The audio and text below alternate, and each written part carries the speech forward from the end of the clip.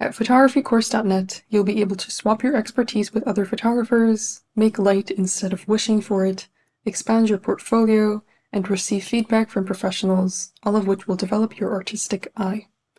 Photographycourse.net offers an abundance of premium courses and challenges for participants at every stage of their journey, from technical settings for portrait photography to landscape composition tricks to how to start your own photography business. We have everything you need to start shooting confidently. You can work at a pace that suits you. Our 52-week project challenge will provide you with the educational resources, encouragement, and support that you need to take great photographs every week.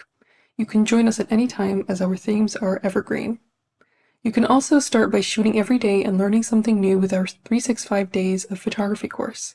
Led by an industry expert who has mentored over 10,000 students, this course will help you take your photography skills to the next level with daily, bite-sized videos.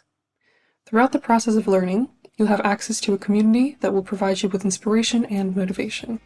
Get encouragement from other photographers every single day.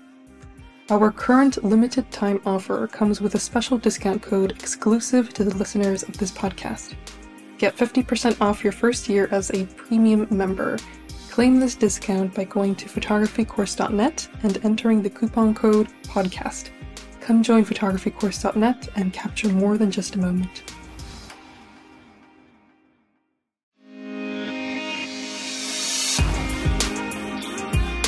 Hello everyone, my name is Taya and I'm the host of Great Big Photography World podcast, where we interview notable photographers in the industry, give advice on a wide variety of topics, and provide tips for beginners and professionals alike.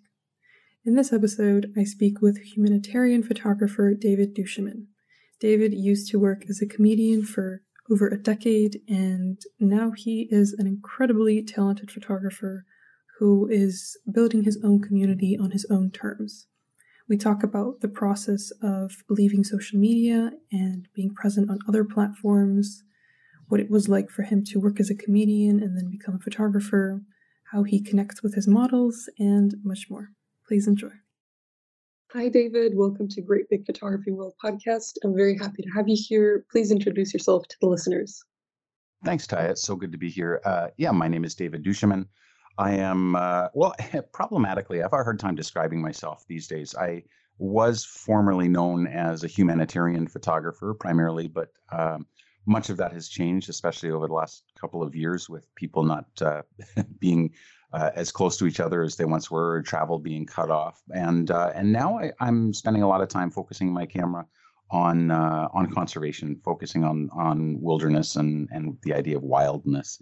I'm an author. I've written a number of books about the art and craft of photography, and I have a particular passion for keeping the humanity in what is otherwise a very technical craft. I like to focus on the creative and the human and the experience of making and looking at photographs.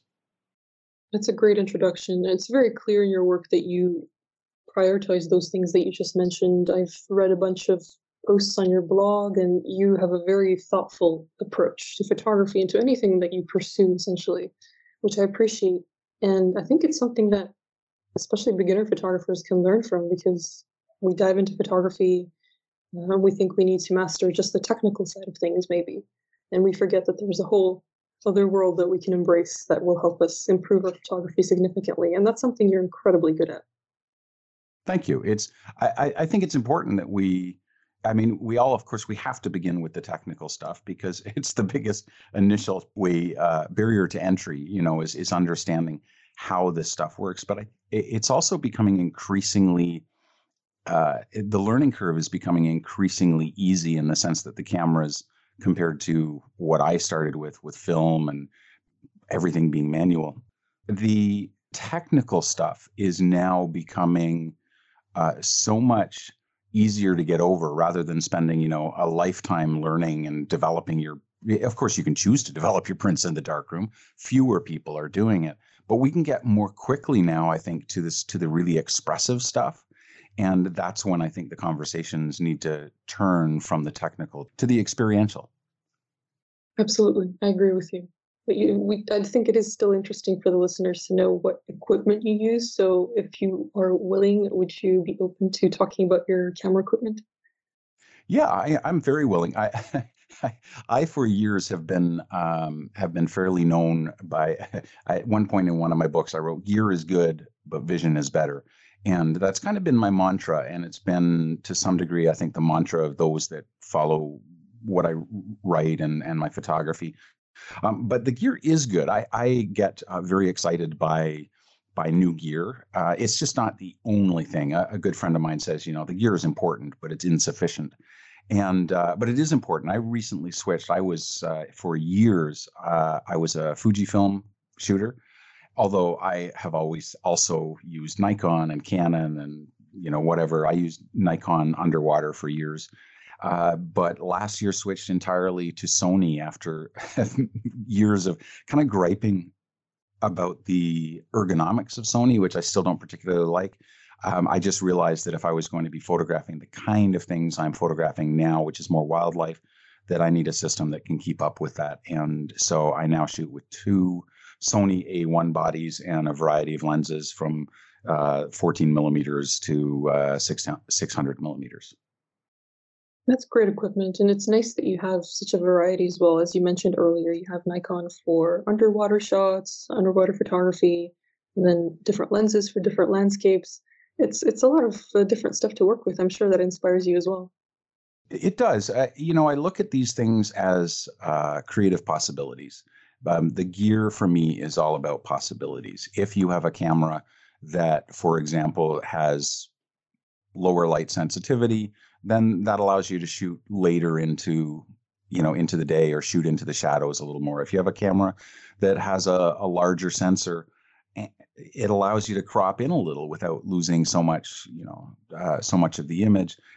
All of these things can be really important creative tools. They're about possibilities. So that's where I get excited about the gear is when, for example, my new Sony stuff can focus. It can lock onto the eye of an animal and maintain that focus and track in a way. I followed a cheetah in Kenya in January just to see if I could do it. And the cheetah was running away from me chasing. So it was, the fastest land animal running away from me. And that camera maintained the focus. Now it was focus on, the backside of a cheetah. It wasn't a photograph I was going to keep, but it was amazing that this particular set of gear could do what my previous gear could never have done. And so that represents the possibility of accomplishing something photographically that I never could. So that's where I kind of get excited about the gear. Yeah, absolutely. Yeah, it's incredible how much technology has advanced, especially camera technology in the last few years. I mean, every year there's something new and there's all these new features. And yeah, it's very natural to get excited about these things for sure. You talk about equipment, as you said, you've mentioned it a few times on your blog, and I enjoyed reading a few other posts on it. There was one in particular that stood out to me that's titled "It's All Been Done." And in that post, you say that voice is not found when we try to be unlike others, but when we get closer and closer to being most like ourselves. What advice Mm-hmm. would you give to photographers who want to achieve this?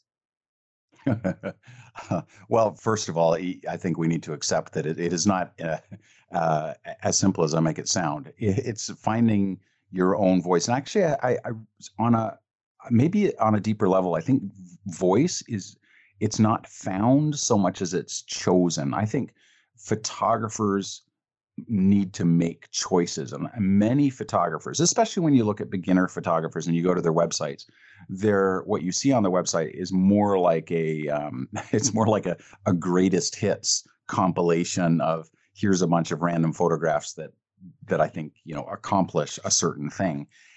There is a point in our photography, I think, where we master to some degree the gear and the tools, and we begin to get more interested in ideas and photograph bodies of work rather than one-off photographs that happen to uh, make the grade technically. And I think it's when you begin to make decision, because of course voice is about what you say and how you say it, and you need to make choices about what kind of things are you going to be talking about photographically? What kind of things are you going to be exploring with your camera? Whether you're, as a travel photographer, whether you're interested in other cultures, as I am, other species when it comes to wildlife, um, and then making some very specific visual choices. And I think that comes down to taste. I think if we can get comfortable with inventorying our tastes and preferences and saying, you know what, this is what I most like in a photograph. This is the kind of color use that I most like. This is the kind of experience that I most want to have in my photographs. If you look at a lot of my photographs, personally, I try very hard to have a sense of depth in them. I want them to be very inclusive and immersive so that you are not feeling that you are looking at a scene, but feeling that you are within a scene and have that sort of sense of peripheral vision. And so I use wide angle lenses pushed up very close to my subject matter, and with the hope that it will create a visual experience for the person looking at the image. That comes out of personal preference and taste. There are some colors, if you look at my wildlife work, you will not see a lot of bright saturated greens. I don't love bright saturated greens. So where there are greens, I will pull the saturation down a little bit. I will often lighten or darken so that green, which can be very visually massive and isn't to my preference or taste, is a little bit more subdued. And so these are matters of taste. And at a certain point, I think photographers need to begin making choices and saying, this is what I'm going to photograph, and this is how I'm going to photograph it, and allow those creative constraints to give you a little bit of creative freedom. Because once you know what you're not about, you can really pursue what you're about. So creating bodies of work, for example, around one subject, rather than just being satisfied with the occasional shot that meets your creative or technical standards, that pushes you to go deeper. It forces you to consider, okay, what am I missing here? What holes are in my work that I could fill? What, graphically, how could I express this in different ways? It creates new challenges for us creatively. And I think that's in there is where we make decisions, and it stops being so unintentional, accidental, or ad hoc. And that's where our voice begins to become more distinct. And you see it very clearly in cinematographers. I always go to the example of Wes Anderson, who did movies like Moonrise Kingdom and The Grand Budapest Hotel and The Life Aquatic, among many. His choices in composition, his use of lens, the way his camera moves, the way he uses color, all of these cinematic choices that he makes are very different. You would never mistake a Wes Anderson movie for someone like Quentin Tarantino, who did Pulp Fiction. Very different visual style. They have distinct visual choices, voices based on what they've chosen to use and not use. And I think that comes with a certain level of confidence, to say, these are the choices I'm going to make. And these are the things I'm going to focus on rather than being so all over the map. And I think if you go to the website of a very experienced photographer, someone who's been at it for a long time, and then you go to someone who's a website of someone who's maybe not been doing it for quite as long, the difference will be, one, I think will have a very distinct visual fingerprint. You will recognize the work of Annie Leibovitz without ever seeing a photo credit. And there are a million other photographers, Henri Cartier-Bresson and Ansel Adams and Joseph Karsh, and you kind of pick your favorite photographer. You would recognize their work simply by seeing it, because they've made a certain series of choices. Whereas a younger photographer still learning the craft doesn't yet have that. So it's this is a very long answer to get to the point. There is a stage in life as a photographer, I think, where voice becomes more important. At the beginning, you're trying everything. You've got to try all the cameras, all the lenses. You've got to learn your craft. But if voice becomes important to you, then you start having to make decisions. That's a wonderful answer. and there's a lot of wisdom in it. And by the way, Wes Anderson is one of my favorite directors. Right? Mine too. I love him. The Grand Budapest Hotel, my favorite movie. Just It's amazing visually. Oh, fantastic. Fantastic. It's a great study in voice. absolutely. Yes, I agree. And I think you mentioned just earlier right now that it requires confidence to make those bold choices sometimes that maybe go against what other people are doing or aren't trendy. So I think especially for people who are just starting to discover their own voices, it's a very scary thing to be able to say to yourself, like, I need to do this. This feels right to me. It's not trendy at the moment. It's not maybe that obvious on social media, but I feel like it really complements my style, but I'm scared, those anxious thoughts and Totally. things. Mhm.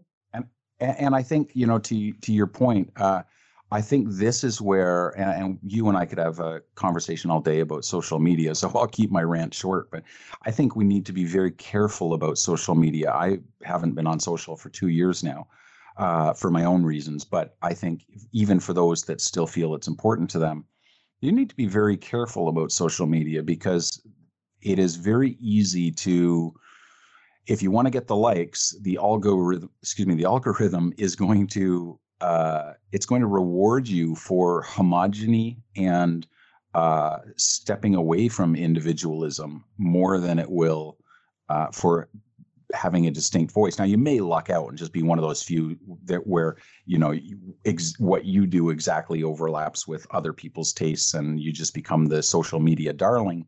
But for the most part, I worry that Instagram, especially, is a place where more comparison happens, and comparison is just the enemy of creativity. And we need to be very careful that social media tools, however you use them, don't discourage you from individuality, because that's where you'll find your voice, is being exactly who you are. And you got to have the confidence to try something on and go, no, this isn't for me. And more importantly, these other things are me, and I'm going to do them until I lose interest or whatever, but not because of how many likes I get. Yeah, there's a fine line between feeling like you have lost interest in something and just being discouraged by a lack of likes or attention from others online. Hmm. I've definitely struggled with that in the past. You get discouraged when you share something that you really like and you compare yourself to other people. It's a really bad rabbit hole to fall into. And let's talk a little bit about social media. You said that you stopped using it 2 years ago. And I think that was a very bold decision. Again, something that you did for yourself that felt right to you. How did it affect your business and your photography? Well, only in positive ways.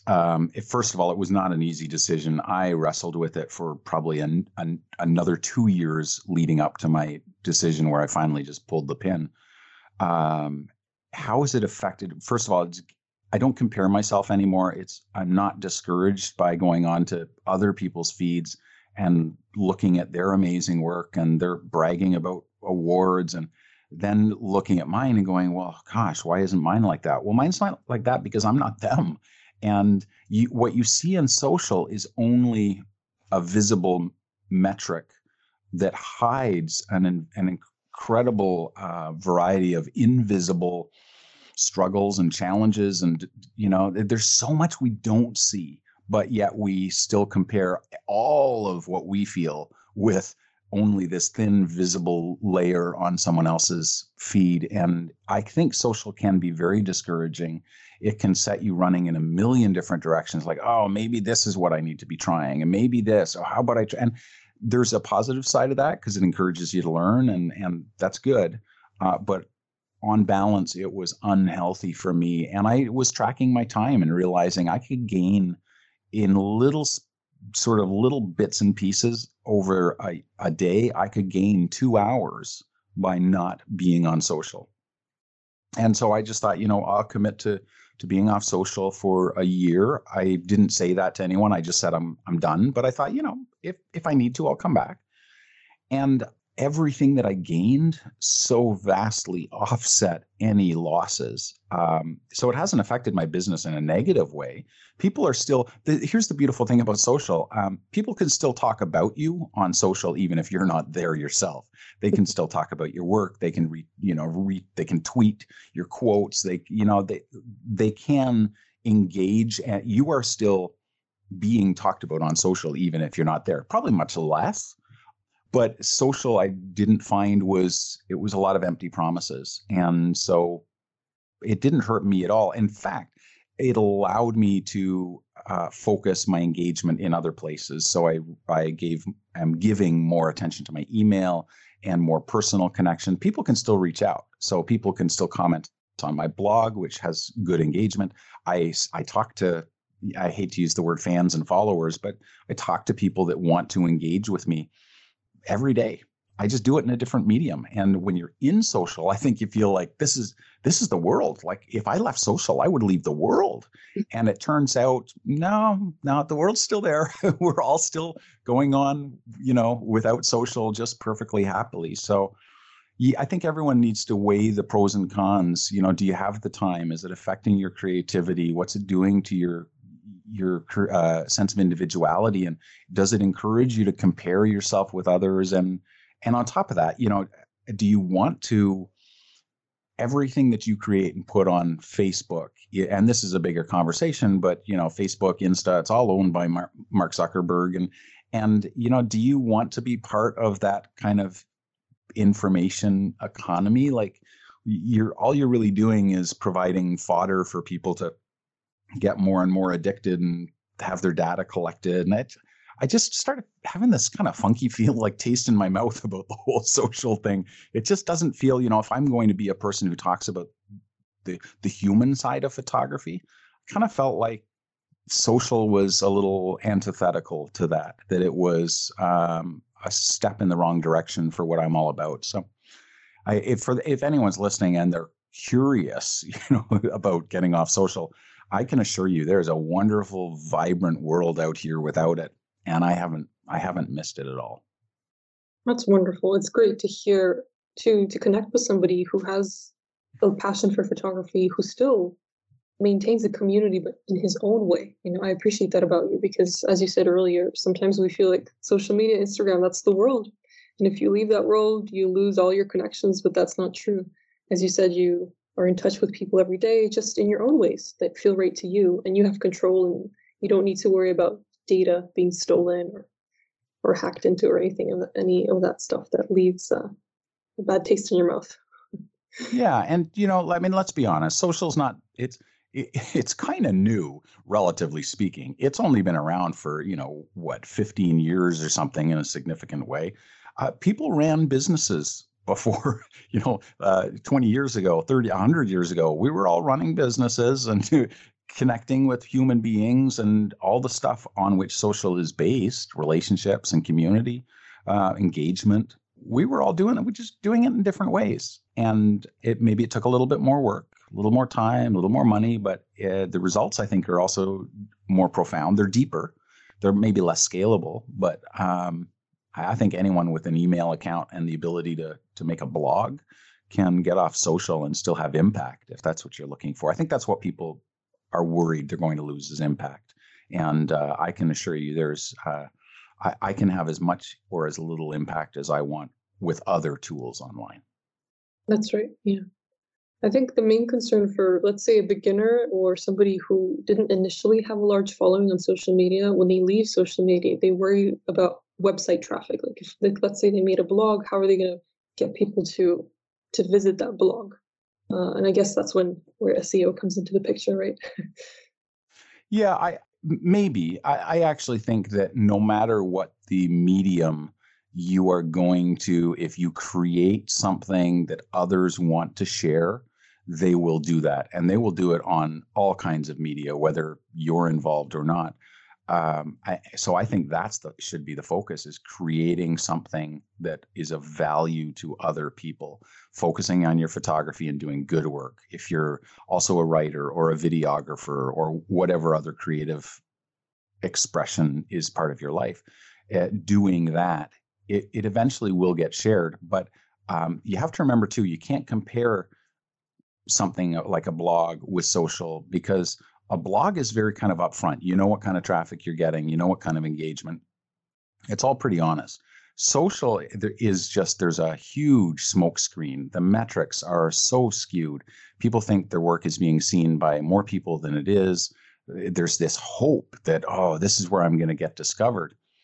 I just don't think it happens. I think if you look at organic reach, it is going down and down and down for all social platforms. The advertising is going up and up and up, which is why social exists to begin with, right? You put something on there so that others will see it, so that Mark Zuckerberg, can get $1 for an ad view, which is a pretty, that's a very cynical way of looking at it, and I know that, but ultimately, you have to separate what you believe social does for you as a benefit and see, like, what is it really actually benefiting you? Is it really doing what you think it is? Because for most, it's not. For most, it's just this hamster wheel that they're stuck on. And though blogs do not promise the world the way social does, no, you're not going to become an influencer with a blog anymore in the same way you could in the past. But the audience you do gain will be yours. If suddenly Instagram goes belly up, where are your followers going to be now? Google, what did they call it? Google, God, I can't even remember anymore, but Google had a big platform for photographers and people had millions of followers. Well, where are those followers now? The whole platform's gone. But my blog is my space. I control it. That audience is mine. I can be in touch with them anytime I want. Anyway, it's a whole other conversation.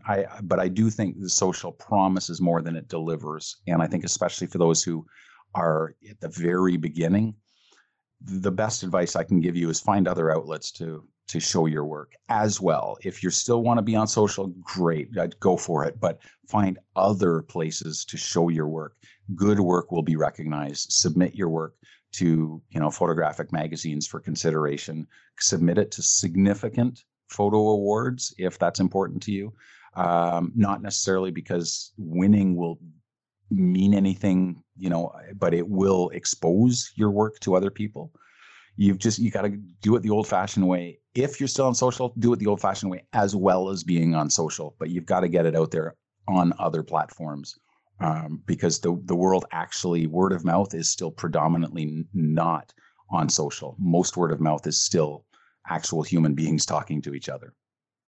Fantastic advice. You're completely right. Most of the opportunities that I've gotten as a photographer have come from personal connections in the community. It's very, very rarely has been a result of me just posting something on social media and getting exposure for it. Usually it's like a friend of a friend or just someone saying, hey, I've got this thing for you. Are you interested? And they directly message me on a non-social media platform, or somebody recommends me. As you said, word of mouth, very, very powerful.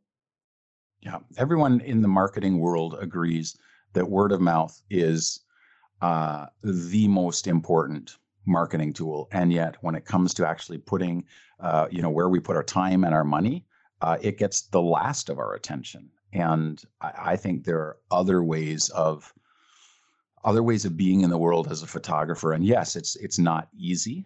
It's always going to be hard, especially as the noise increases. It's just a very noisy place for photographers right now. Yeah. So it's always going to be challenging, but I would say put your efforts into creating better work. Put your efforts into creating, let me rephrase that, not better work that is distinctly your own. This really double down on finding your voice, expressing yourself in unique ways, and just pursuing the stuff that you're really, truly interested in and have an opinion about. And let that be enough, and then get it out into the world. And while that's, the work is doing its own thing, keep create and share and repeat. And eventually something will happen. It's just a question of creating good, interesting work. Because at the end of the day, a really good social presence with mediocre work it's worth nothing. You're completely right. It's clear that you're a man of many interests and many perspectives on life. And I truly believe personally that the more interests we have, or even if we have just a few, they all affect one another in some way. And you used to be a stand-up comedian for 12 years. How has your background in comedy affected your career as a photographer? That's an interesting question. I'm sure people are listening going, this guy was a comedian. He's not funny at all. Yeah, well, that's why I'm no longer a comedian. Um, I I think the thing that I took away from comedy was a sense of, so I talked earlier about, my interest in the human side of photography and the experience. When I started comedy, I didn't know what the heck I was doing. I was very accidental. I stumbled upon routines and thoughts and ideas that people found funny. But it was really only when I sat down and went, okay, what makes people laugh? What am I really about here as a comedian? And what makes people laugh? And I unpacked it. I got very intentional about it. I unpacked it. And it's that same thing has happened in my photography because I've been a photographer since I was 14 years old. But it was only when I sat down and went, okay, so what makes people interested in a photograph? What are people actually responding to?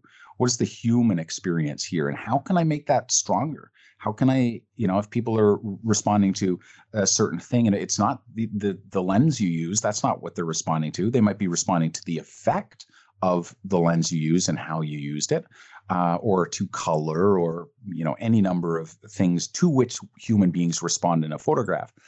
But it's only if you understand what those are that you can start hitting those notes more intentionally and creating photographs to which people will respond. So it's not paint by numbers by any means, but it's just a recognition of what actually works, like being able to put words to it. And if you can put words to it, you can think about it in clearer ways. I think that, and just the focus. I mean, comedy is about people. I didn't do pure stand up. I did a mix of stand up and juggling and magic, and it's very easy for a variety artists, which is what you would call someone who does comedy that includes juggling and magic and that sort of thing. It's very easy to rely on the gimmick of, the magic trick, but people don't respond to magic tricks. It's the surprise and the wonder and the mystery that they're responding to when they laugh. Is it because you strung your words together in a certain order, or is it because there's something else going on there? The surprise, the zigzag of a comedy routine. When you can understand, and this would be my big advice to younger photographers, the sooner you can stop studying your cameras and start studying actual photographs and what makes them do what they do in terms of our experience of them, the sooner you will become a stronger, more intentional photographer. It's like, to create an analogy, it's like people that collect guitars. There are some people that collect guitars, and then there are people that make music with them. And you can study guitars an entire lifetime and never actually really understand what it means to be on a stage in front of 1,000 people and make them feel something. Those are two very different things. And so it is with photographers. I think the sooner we can get beyond the camera and start thinking about the actual thing that we're making, which is photographs and the experience of them, the stronger that work can be. That's a great analogy, and I didn't expect that answer. I thought you would say that you just make everyone laugh around you during photo shoots. Yeah, no, I'm actually not. I hit a point in my life where I just realized that that that me being funny was, I preferred it being kind of accidental, and I preferred being behind the camera rather than in front of it. So I'm not particularly. Yeah, no, I don't make people laugh anymore. I mean, that's not entirely true. It's just that when you spend 12 years making people laugh, I started hungering for a different response, for something a little bit more significant and a little bit more meaningful.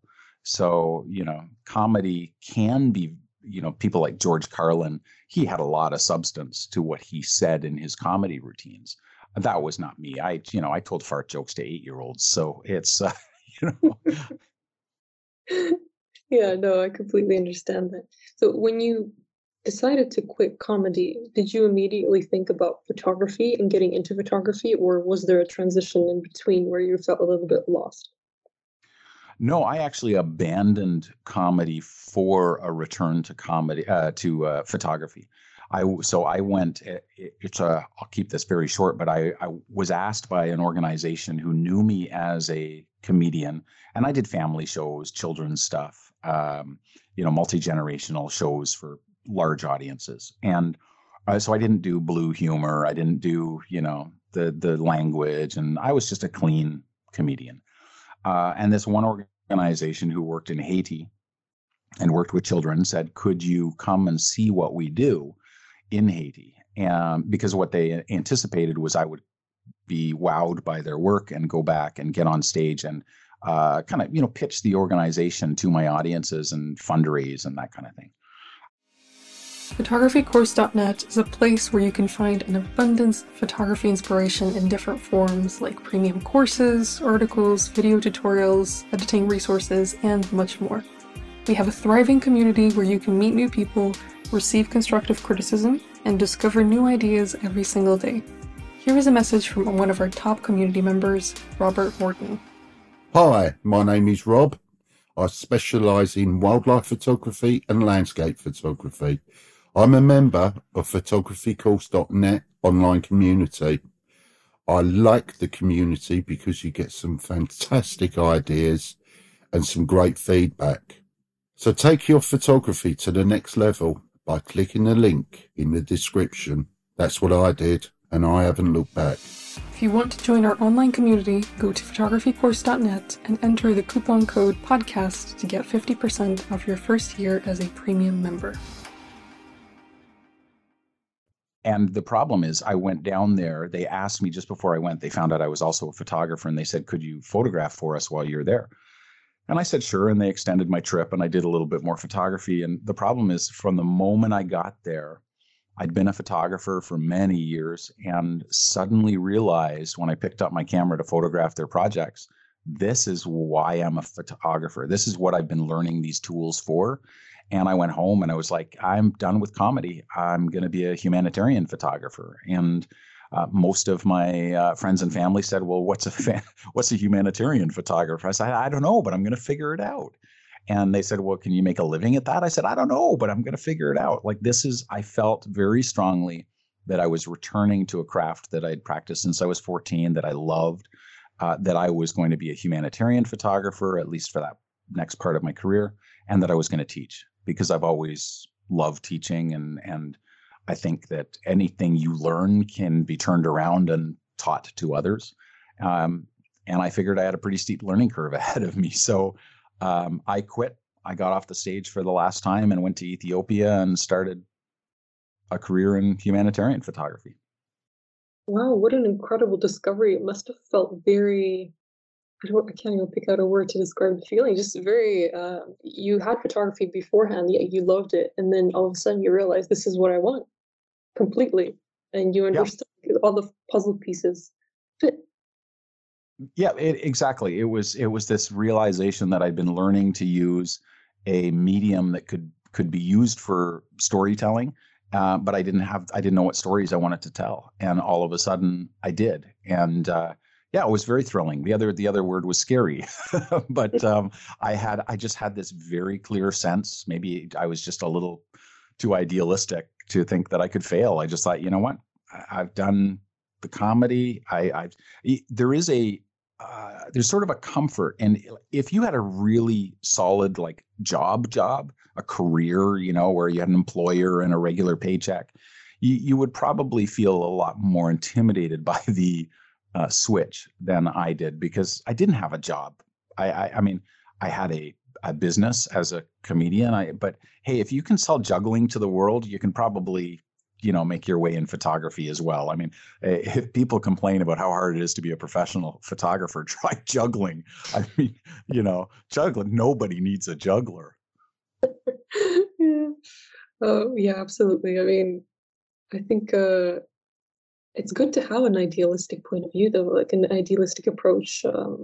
No matter what kind of background you have, as long as you love photography, then you will most likely find a way. I think if you start your journey with all these doubts, self-doubt especially, you're just going to feel like you've already failed.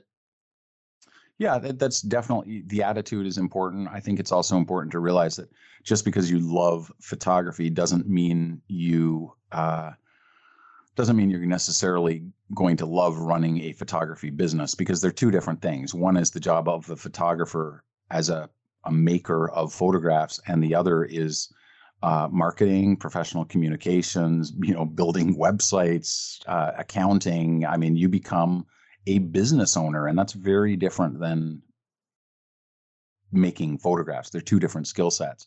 And so you've got to hone your craft as aggressively in the one area as you do in the other. It's got to be, you cannot rely only on a great attitude and I make good photographs, because you know what? The rest of the world also makes good photographs. There's a certain point at which you need to distinguish yourself.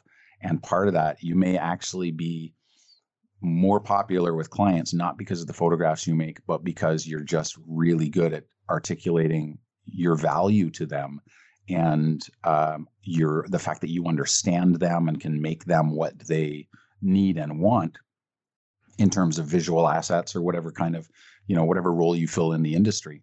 It's not an easy task. And photographers find it very humbling when they realize just showing up with a great camera and the ability to use it is not sufficient as a business person.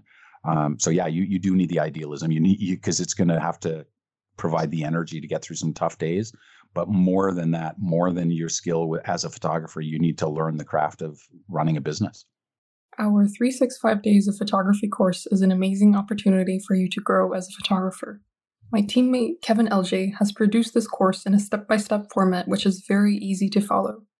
The course is presented in bite-sized lessons, each with a practical challenge.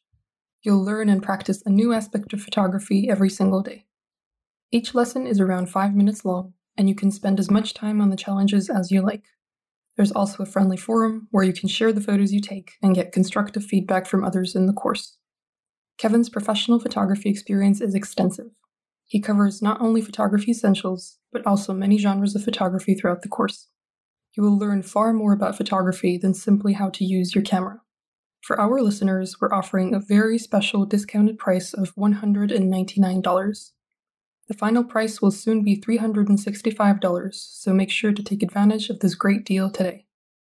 That's right. Yeah, you made me think of a friend who runs a photography business, and she does it wonderfully. She has a great body of work, but she takes the same kinds of pictures in the same locations, given the nature of what she specializes in.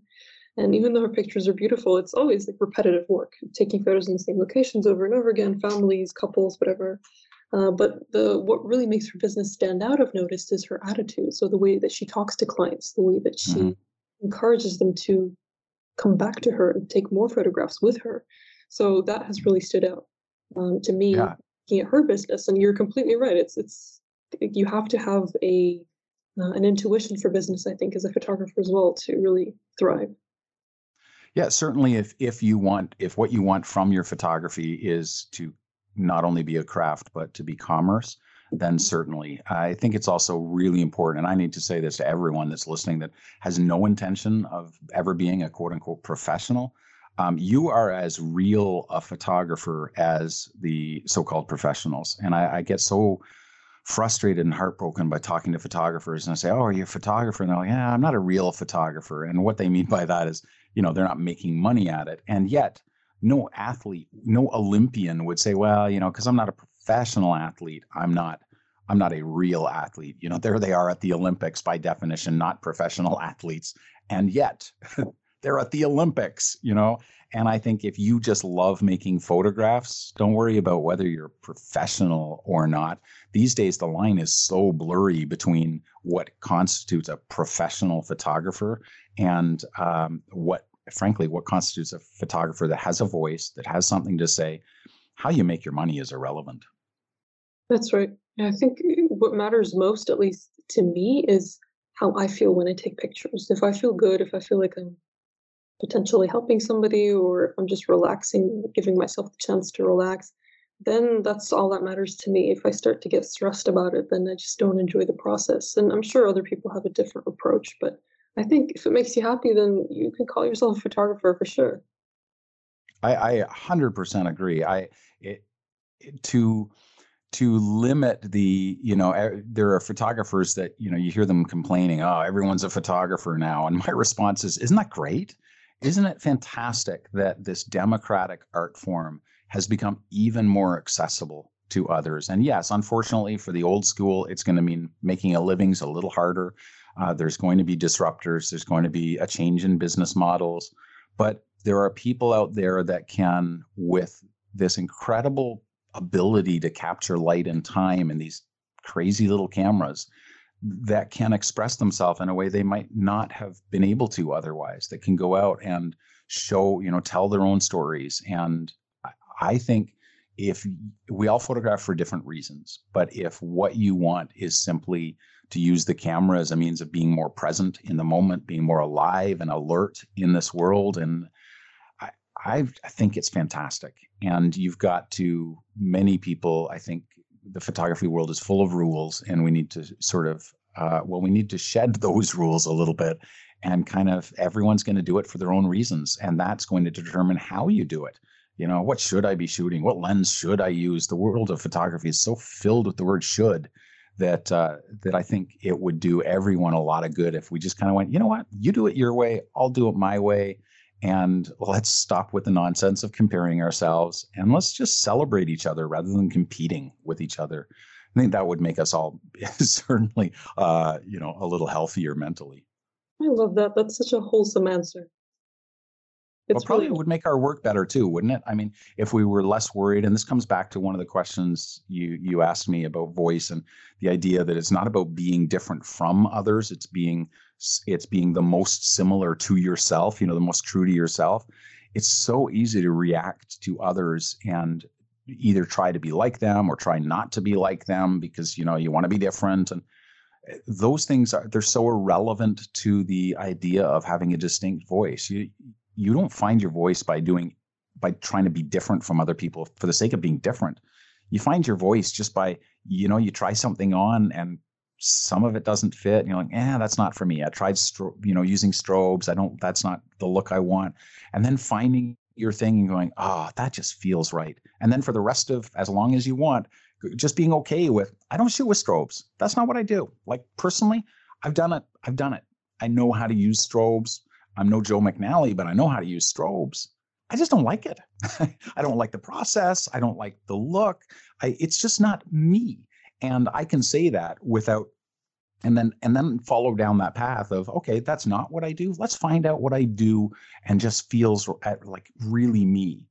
That has nothing to do with, Joe McNally or anyone else. It has to do with just finding my thing. And what a freedom to be able to just simply go, you know what, that's just not my thing. That's right. You're completely right. And the thing is, your bold decision to try something new and to discover yourself can inspire others to do something similar, or might inspire them to try something like a new technique for themselves that might lead to a different discovery for them. So it's all full circle, I think, especially if you stay true to yourself. Yeah, I hope so. Yeah, for sure. Earlier, you mentioned that you enjoy teaching, and you have a company called Craft and Vision, which teaches photographers how to take strong photos without shortcuts or platitude. I agree with your perspective that relying on shortcuts all the time isn't really a good idea. If someone is an absolute beginner in photography and wants to strengthen their skills, where should they start? Start everywhere. When you're first starting out, just play with everything. Play with every camera you can find, figure out how it works, why it works. Play with slow shutter speed, fast shutter speeds, play with strobes, play with anything that your curiosity leads you towards. Figure out how to do macro photography, figure out intentional camera movement. Just play with, unless it doesn't interest you, and then don't. But, follow your curiosity. You can learn from every genre, every discipline within photography. Figure out black and white, dive deep into what you can do in Photoshop and Lightroom. These are your tools.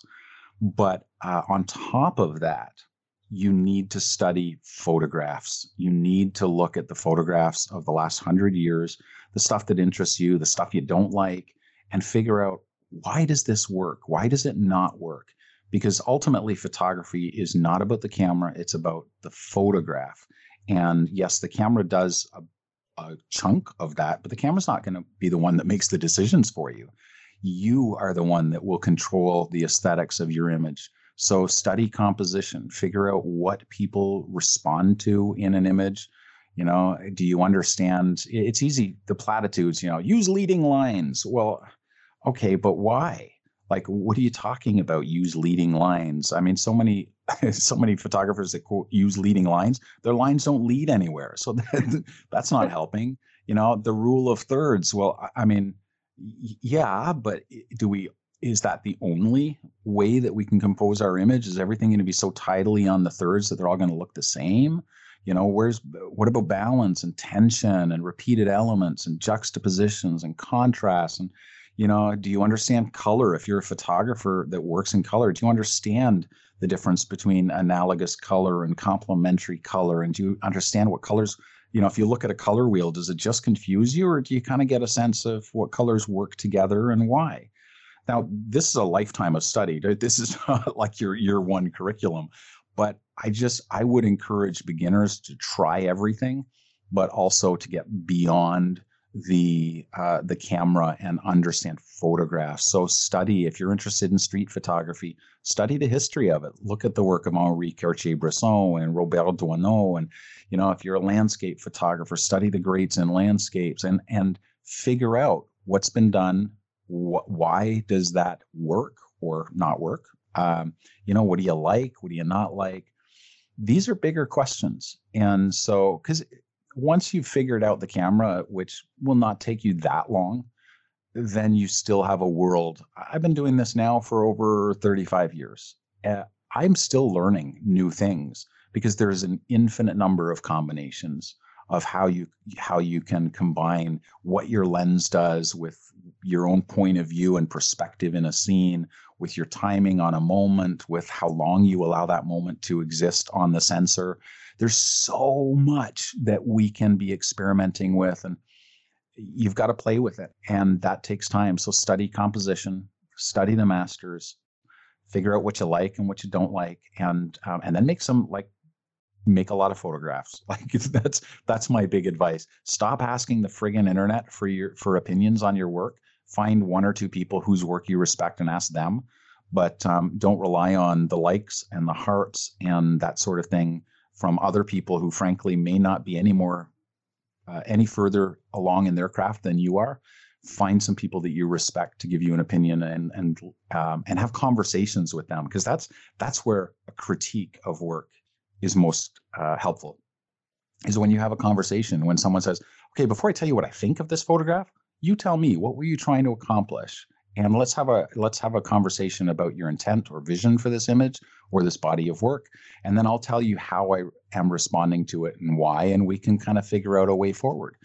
That is meaningful. Someone giving you a thumbs up on Insta is worse than meaningless, because you will start to think that everyone loves your work and it therefore must be good. Well, some people just give you a thumbs up because they want to say, hey, I saw your work. Good effort, buddy. You know, not helpful. And I'm not suggesting that your work isn't good. I'm just saying those metrics aren't the right metrics. That's like using a thermometer to measure the speed of your car. It's just the wrong instrument. Yeah, so much wisdom. You said that even 30 years later, there's something new that you learn every day. So what's the most recent thing that you've learned or discovered? Well, I mean, here's a good example. You know, I've been photographing safaris for years and still feeling like I'm a beginner when it comes to wildlife stuff. And the last trip that I did, I sat down with my work and went, okay, why am I, you know, I got some stuff that I'm proud of, but not as much as, you know, street photography, my humanitarian stuff. I really feel like there's I don't know, there's something internally in me that responds to those vibrant street scenes and the complexities that are possible in composition. It's just very different from wildlife. And, especially because wildlife is generally longer lenses, and I like 16 to 35 millimeters and nice close. Well, I'm not going to shoot lions at 16 millimeters nice and close. So that requires a change of tools. It requires a change of, okay, how can I still make photographs that people will engage with? And I realized on the last trip that the thing that I'm not capturing, I'm not focusing on, is interactions and relationships. And so that was one thing. And okay, how can I do that? And I'm still working on it. How can I wait for moments that are not just a portrait of a lion that's like, here's a lion. I want my images to say more than that. And so how can I do that? But then the other thing was, the reason I use a 16 millimeter lens or 16 to 35 up nice and close is because I want that immersive feeling. I want that visual depth in my photographs. I wasn't seeing that in my safari work. So sitting down and saying, okay, what could I do given the fact that I still need to be using generally 600 millimeters, 300 millimeters, real long compressive lenses.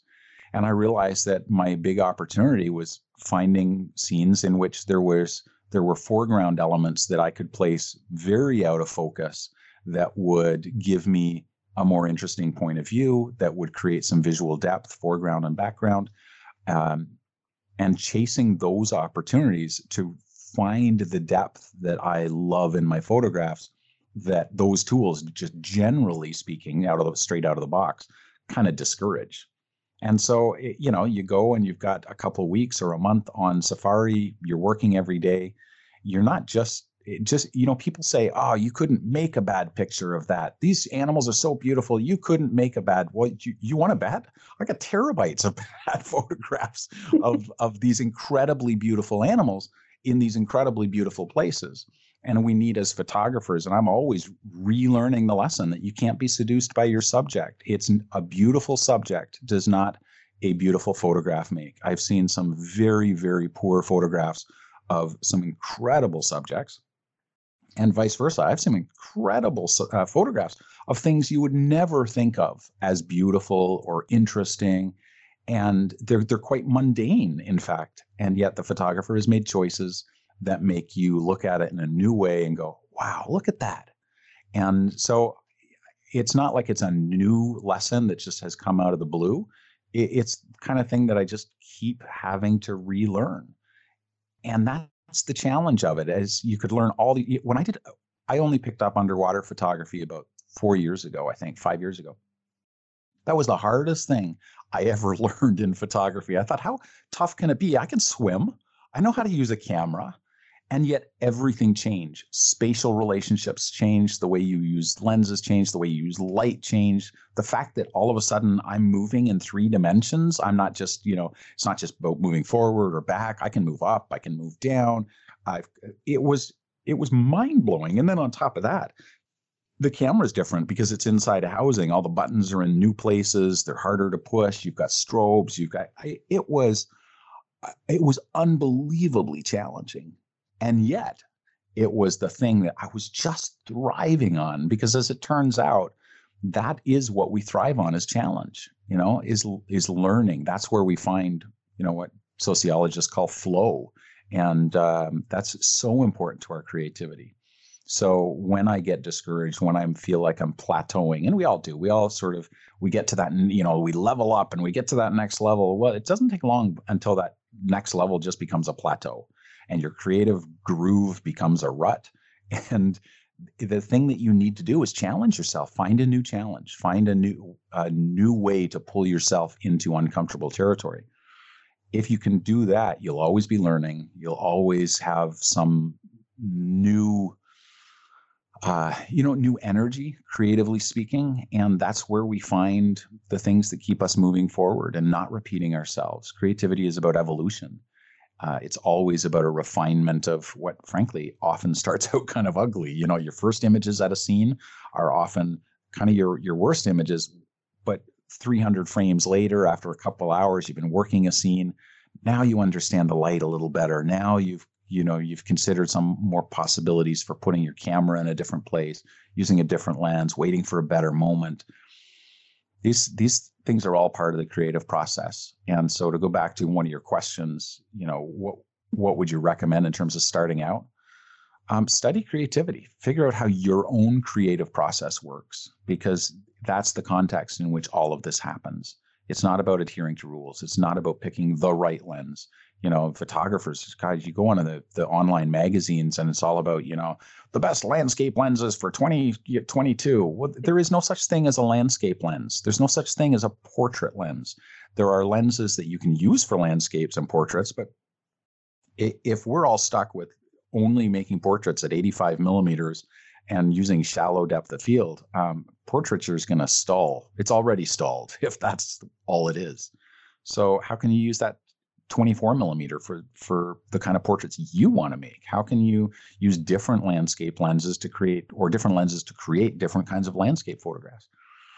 That kind of thinking is creative thinking. It's not photographic thinking. Yeah, and that's beautiful. I think it's very bold as well, and goes back to what you said about being an individual and doing what feels right to you. And actually, I've never heard of that. Nobody else has ever said to me, like, there are no portrait lenses, there are no landscape lenses. I've also fallen into the trap of thinking, like, trying to choose a portrait lens. And I remember feeling limited because I couldn't afford one. So I just worked with what I had, which was a 35 millimeter budget lens. And I know that photographers, they do use 35 millimeter lenses for their work, but I felt that it was not conventional, but I still used it. And I was like, wow, I have this new discovery and it's actually quite good. So it's one of my favorite lenses and it cost me less than $60. Right. And yet I was stupid enough, years ago to believe the hype that, well, if you're going to do portraits, you need an 85 1.2. And so I went and bought a Canon 85 1.2. It weighed like, I don't know, 1.5 kilograms or something. It was a beautiful lens, but it focused so slowly. And the only thing it did was it encouraged me to make photographs like everyone else, super shallow depth of field. Half the time, most of the face was kind of out of focus, and I was like, fine. It took me a long time to go, what am I doing? This is stupid. I traded it in. I got the cheapest 85 I could find. My pictures were suddenly in focus in part because I wasn't shooting at 1.2 anymore. But also because my focus would actually, when you're trying as a lens to move that much glass, it takes a long time. And I would miss the shot just because I couldn't focus quickly enough. I think falling prey to this idea, well, if I was a real photographer, if I was what are the pros using? Well, there's some wisdom in that, but better asking, why are the pros using that gear? And is that what I really need? Because for years on my Fuji kit, I had a crappy, it was basically a 24 to 70, I can't remember, 18 to 55 millimeters on the Fuji system. It was the least sexy. It was a kit lens. It was cheap. And yet it was light. It did everything I needed it to do. And I felt like for a long time, I felt like an imposter because here I was carrying this small mirrorless gear where everyone else was using the pro-size DSLRs. I'd used those. I'd had all the so-called best gear, but I downsized and started using the stuff that was a little bit more kind of just the essentials. And a crappy kit lens turned out to be my favorite lens. But we're not going to get to that point unless you have the confidence just to go, you know what? Okay. So people see me on the streets of Jodhpur and, think, well, he can't be much of a photographer. Look at the gear he's using. If you want to impress other people, impress them with your photographs, not with your gear. Mm-hmm. That's true. Yeah. Embrace your individualism and then your results will, well, you don't need to prove anything to anyone, I suppose, but your results will reflect your inner creativity and they'll prove to people that it's not just about the equipment, as you said earlier. I think there's a milestone that we reach as a photographer when we stop trying to make photographs that are merely good, whatever that means to you, because that's going to mean different things to different people. And we pursue photographs that are not just good, but ours. When people can see that visual, they can see that fingerprint on the work and go, that's Taya's work. That's David's work. And it's not a judgment. It's good, it's bad. That's a whole other conversation, but it's their own. And it's a process, right? I'm not even sure I'm there yet, but I do know that people look at, especially my black and white street work, my cultural work, my humanitarian stuff, and routinely say, I saw your work and I just immediately knew it was yours. That tells me I'm getting somewhere. It's not a conversation about whether it's good or bad. Again, that's a different thing. But it is so gratifying that people would look at it and go, I see your fingerprints all over what you make. And that means something to me. Yeah, I'm sure that's very gratifying. In an interview with Deep Soul Photography, you said something that really stood out to me, and that was, for me, it's all about the creativity of it, making new things. Sometimes that's photographs and sometimes not. I like that you don't pressure yourself to take photos all the time. That's a whole different conversation. That's something that I've personally struggled with a lot, with labeling myself as a photographer and assuming that I have to take pictures all the time to prove myself to other people. What's something that you've been enjoying outside of photography lately? Well, for me, I wear a number of different hats creatively. I love writing. I really like writing. To me, it's not, and I don't write, fiction. I write nonfiction stuff. I write about the art and craft of photography. On a bigger scale, I think I write about life. But I love writing. Like that for me there's something so pure about that. I don't need anything except my laptop. And if I didn't have that, a pen and a piece of paper, I can do it anywhere. And it's so different than photography, for which I need, to be, for what I do, I need to be out in the world, and it's a very different creative experience. And, as you said, I was a juggler, comedian, magician, whatever, for 12 years.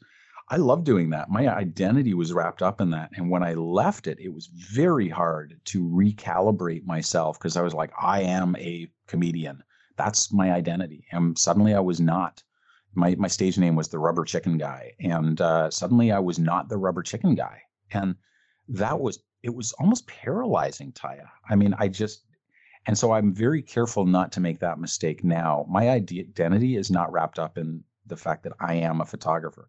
I'm a creative person who uses photography right now, but I also write, and occasionally I pick up my guitar. And my wife and I spent a lot of creative effort on renovating our home and making it the kind of home we want it to be. And interior design is as creative as photography. In fact, it's very connected. We still use contrast, alignment, relationships of elements. It just happens to happen in 3 dimensions, but it is a creative thing. And I think I'm as attracted to creativity just as an end as I am to the means to that end, the photography, the writing, and that sort of thing. So it has seasons. And I don't photograph when I'm at home. I'm interested in other things. So I photograph hardcore when I'm in Venice or India or, really anywhere else but home, because I'm creative differently here. And I don't feel the need to document my life.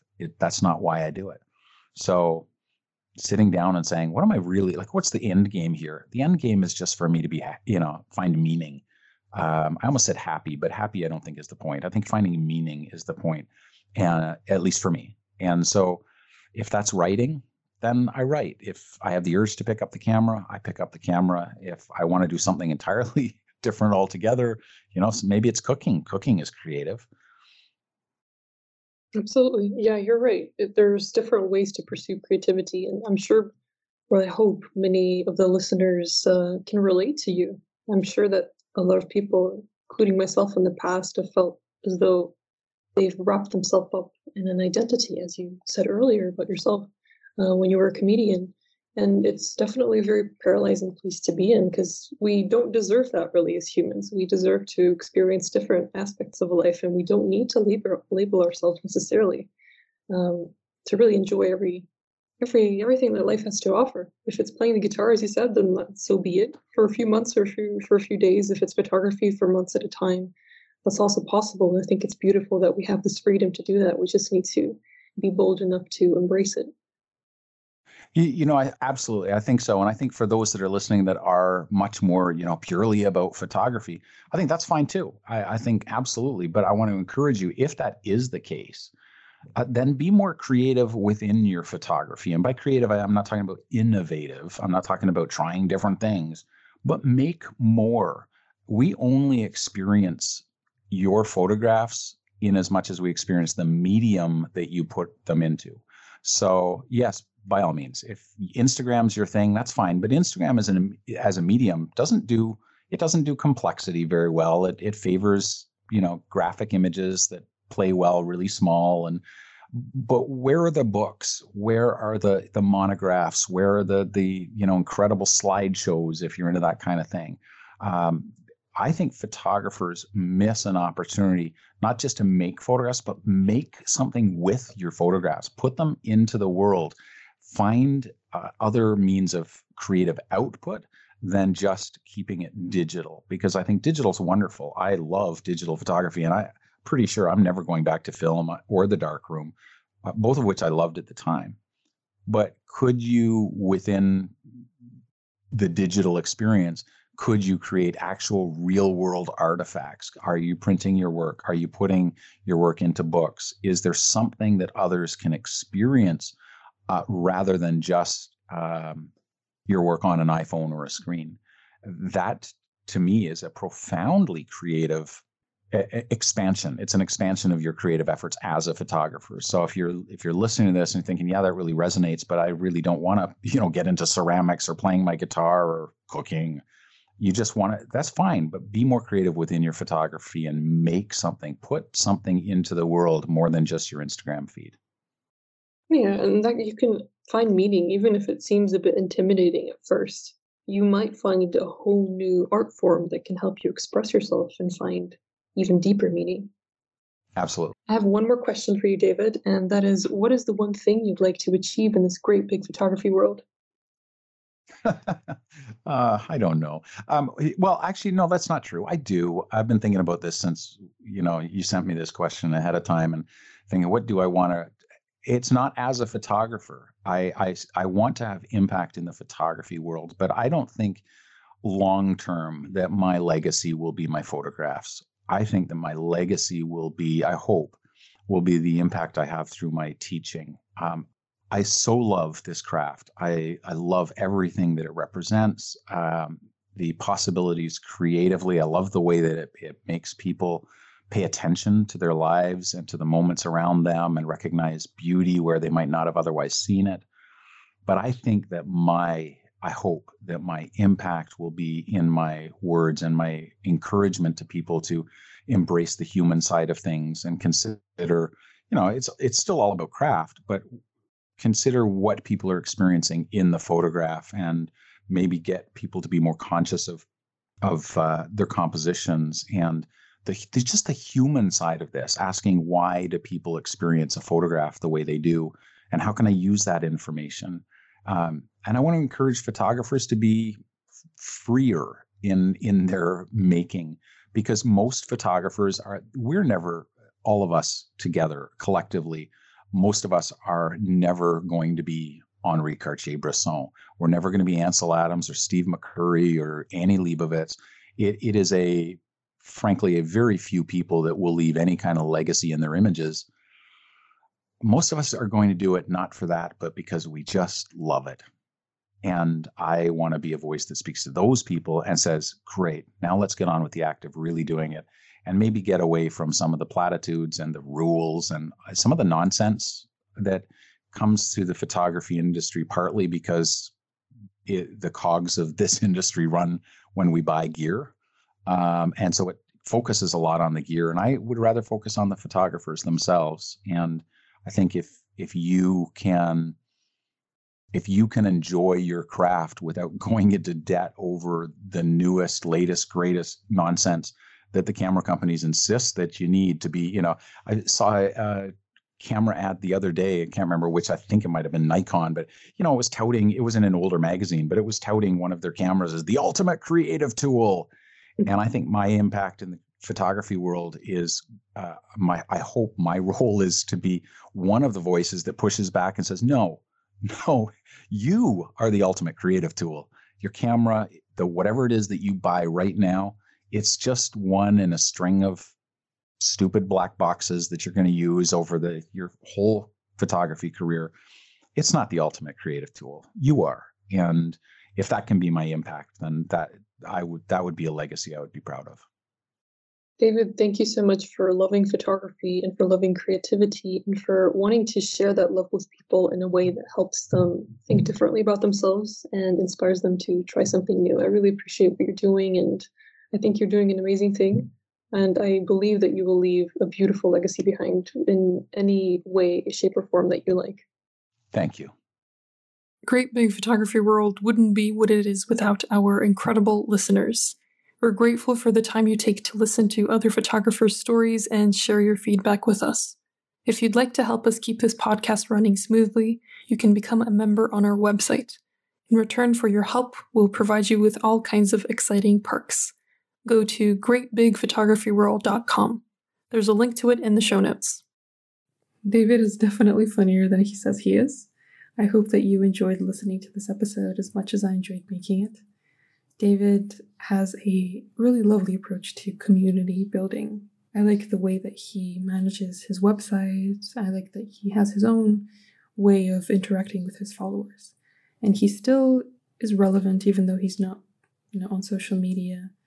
And he is still inspiring other people. So no matter how we want to pursue photography, there's a way for you to do that. You just need to experiment with different things and also, importantly, find a supportive group of people who can help you along the way.